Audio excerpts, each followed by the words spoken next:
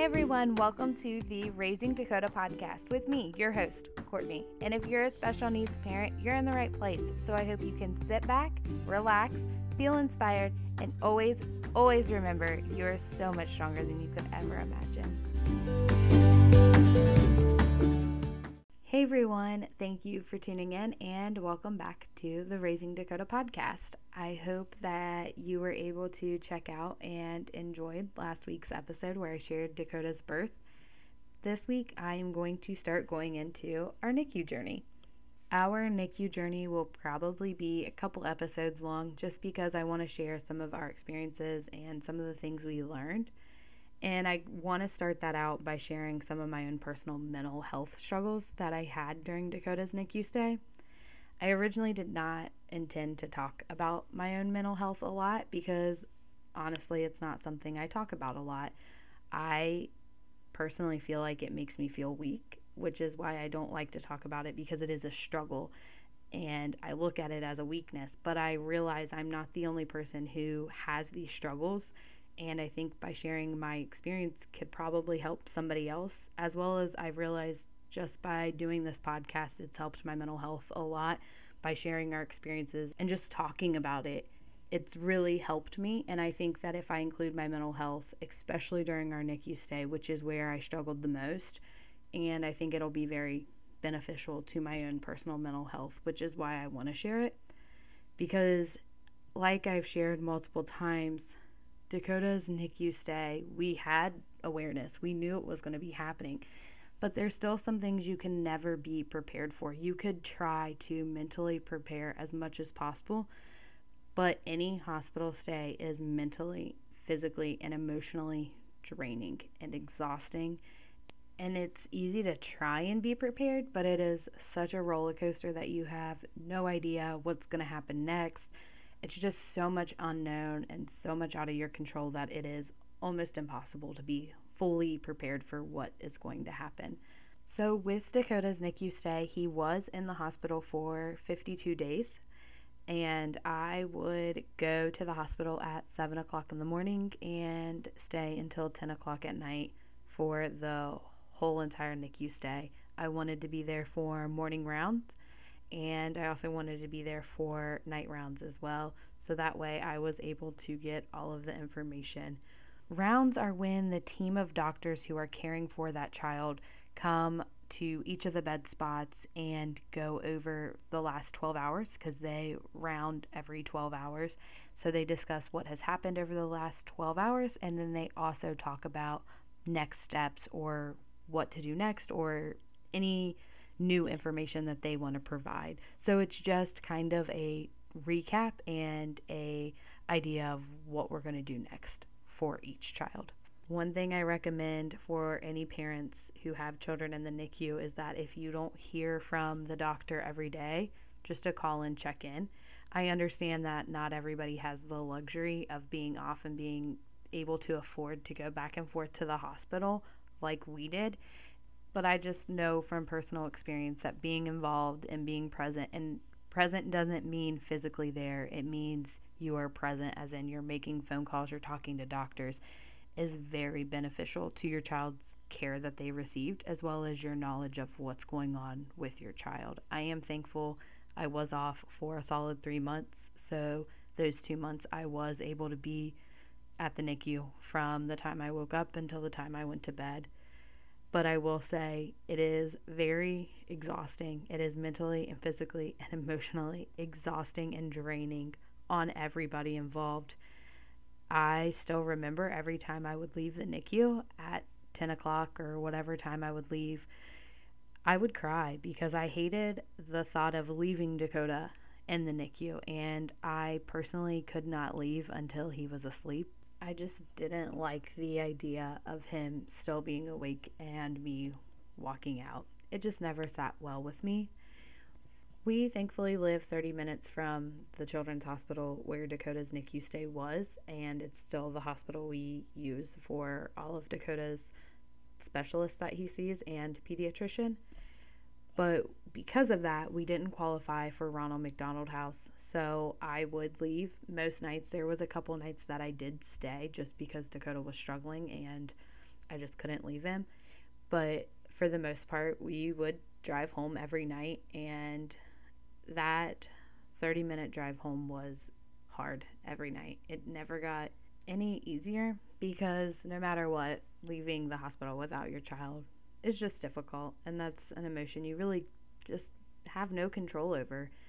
For me personally, the first week of Dakota's NICU stay was probably the hardest. It's a toss-up between that week and the week we changed formulas, but the first week my anxiety and my hormones were all over the place, and we would drive home and I would struggle to fall asleep, and I would wake up before my alarm went off. I was getting very little sleep, and the little bit of sleep I was getting, I was waking up in the middle of the night and searching through our bed and looking at Curtis and just saying, "Where's Dakota?" Panicking and freaking out, and it still gives me anxiety to this day, and I still can picture it and feel all of those emotions because it's just not something you can ever fully prepare for. But that was the hardest part, and Curtis just kind of looking at me confused and being like, "Are you serious? He's in the hospital." And then I would have to try and calm myself back down and go to sleep. That first week was definitely the hardest, of trying to get into that routine of leaving Dakota and coming home and sleeping, and my emotions were everywhere. I will say from there, that part of it did get a little bit easier, but I still wasn't going home with Dakota, so I still had a lot of struggles. I struggled with just shutting my mind off every night and just telling myself it was going to be okay, everything's going to work out. And that is one recommendation that I do have, even though in the moment I know it's hard, just making sure you're taking care of yourself, you're getting enough sleep, because it is so exhausting and so mentally draining, and it takes a toll on your mind and your body. So making sure you're taking care of yourself so that way you can better take care of your child. And even if you struggle with mental health, it doesn't mean you're failing. It doesn't mean you're weak. And I know those are also some of the things I struggled with, because in the moment, me being so emotional and so upset and feeling like I had no control on what was going on made it hard for me to feel like I was doing the best I can. So I feel I was probably overcompensating in some areas by trying to be at the hospital and trying to be as involved as possible. But there are things that occur in the NICU that you don't have control over. And if you're not taking care of yourself, it can make those situations that are out of your control a little bit harder to handle or to deal with. I know for me personally, that first week was a lot to handle and to deal with. There was a lot of emotions, and lack of sleep did not help those emotions.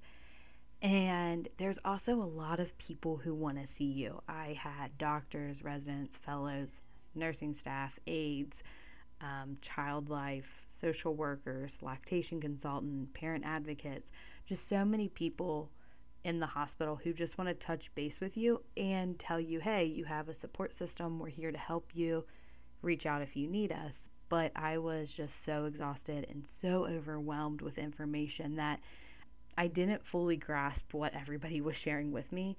But I'm thankful we had a really sweet nurse who, if people would stop when I wasn't there, she would just ask for the information and ask them to leave it, and would have them call me when I was ready to talk to them, because she could see, the first 24 hours, I had so many people stopping by and asking questions that she could see I was overwhelmed and also just exhausted, and they saw me at the hospital all day, every day. But I want to say that is one piece of advice that I share with other people, because I didn't know the benefit at the time, but now looking back, I definitely see the benefit of getting the information from those people and calling them when I was ready to talk to them, because of the fact that they did have good information that I needed to hear and I wanted to know. But all at once was just a little too overwhelming for me. The other nice thing that our hospital did was that they kind of created this binder of what to expect and different contact information for different departments and areas in the hospital to help parents, and just different resources. So you aren't provided those resources up front, that you ask for them, and maybe not in the first 24 hours, but just making sure you are getting all of the resources available to you. Our children's hospital has a family resource center, and they have so many resources that I think is very valuable for parents to look into and to know that it's available to them, as well as other resources like Child Life, parent advocates, and social workers. They just have extra information, and I feel like not everybody is informed, which, like I shared, for me was very overwhelming in the first 24 hours, but I'm thankful that I had that information. With the lack of sleep, it did make it a little bit hard to understand everything. But we knew we had time to figure all of that out with Dakota because we knew he was going to be there for a while. But taking care of yourself definitely impacts the care that you provide. And I saw that firsthand on a couple other occasions.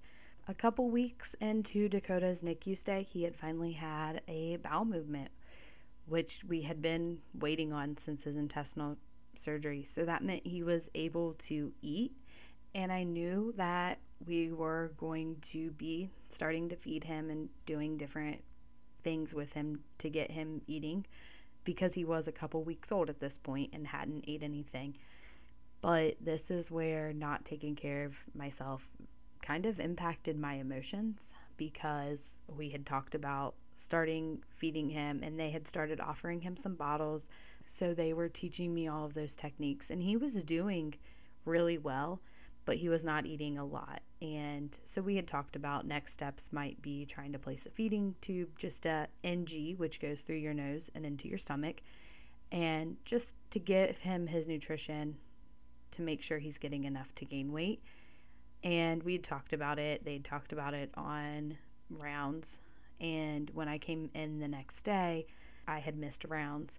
But when I had got to the hospital, they had already started NG tube feeds.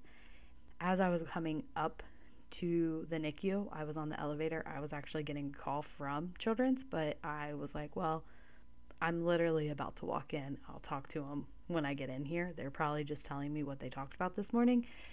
And when I got there and Dakota was on a feeding pump, I just started crying. I could not control it. I was bawling. And the doctor, because of where Dakota's pod was at, he saw me walk in and was able to come over and talk to me immediately. But he just asked me, "Why are you crying?" And I said, "I don't know." I had no control over it. It was a change, and it wasn't what I was used to seeing. And so I told him, I'm not mad, I'm not upset, I'm not frustrated. I'm just crying because there's a change and I wasn't prepared for it. And that's when he told me, I was calling you to tell you about it because I didn't want you to be shocked, because you are normally here for rounds. But by the time he had called me, they had already set it up because he had finished his other rounds before he had got a chance to call me. It was just a change that I was not prepared for. And that is one of the biggest struggles of being in the NICU, is that there are a lot of changes that are going to happen. So that is why it is important to make sure you're taking care of your own self and your own mental health, because for me personally, I felt powerless in the NICU. I felt like I had no control. Yes, you sign consents, you talk, you help make decisions, but you feel powerless when it comes to your child's care, because they do make changes and decisions that your child needs, like feeding him. And it wasn't a bad thing. It was a good thing. I was excited. He was getting more nutrition, which meant he was going to gain weight, which meant he was going to get off TPN and lipids and fluids and all of the other IV cables that he had. But it was just different, and I didn't have control over it. And that is one of the biggest struggles. For me, the lack of sleep just made me a lot more emotional. And now, to this day, I say that Dakota has broke me, which I kind of think he has, because it takes a lot for me to cry now. But I also think that I understand my emotions a lot more than when we were in the NICU. There were a lot of changes that were out of my control, which made me feel powerless. And for me personally, that made me feel like a failure as a mom. Even though I knew I was doing the best I could for Dakota and I was helping him the best that I possibly could, it still did not help that I had to leave him there and that I wasn't the one making the ultimate decisions for him. Even though I really didn't have a lot of big issues with his care team, it still was hard. And that was something that I feel like I never got over in the NICU, so it caused me a lot of anxiety and depression. It's just that feeling of feeling powerless, because I have to say, as a special needs parent, you tend to feel powerless or like you're not in control a lot of the time, because you have to get expert opinions on certain things that happen with your child. But when I look back at it and I think about it, especially closer to the end of our NICU stay, I realized the NICU is where I learned a lot of my parent advocating, and I still struggle with the fact that I do have to ask medical experts for help. I have to ask other people for help, because that's honestly just not who I am as a person. I don't like to ask for help because I think that I can handle it on my own, or me and my husband can handle it together, and we don't need help. I just personally don't like asking for help. And while that's my own struggle, I feel like there's a lot of people who feel the same way. But it's also important to know that not asking for help when you need it can really affect you, yourself, your child, and your family. And I'm learning that more and more every single day. So this is just a friendly reminder for you as well as myself, that in those moments where we feel we have no control or feel powerless, that we're not failing. We are so strong, we are amazing, and we are doing the best that we can. We're just living a unique life that not everybody understands and not everybody has to experience. So you just have to keep pushing through and doing the best you can, because even though it feels like you're failing, you're not. You are doing an amazing job. So with next week's episode, I plan to share some of the parent advocating tips and skills that I learned based on experiences, as well as some communication skills that I learned from some crucial conversations we had during our NICU stay. With all of that being said, I look forward to sharing that with you next week. Thank you all so much for the support, and I look forward to chatting with you next time on the Raising Dakota podcast.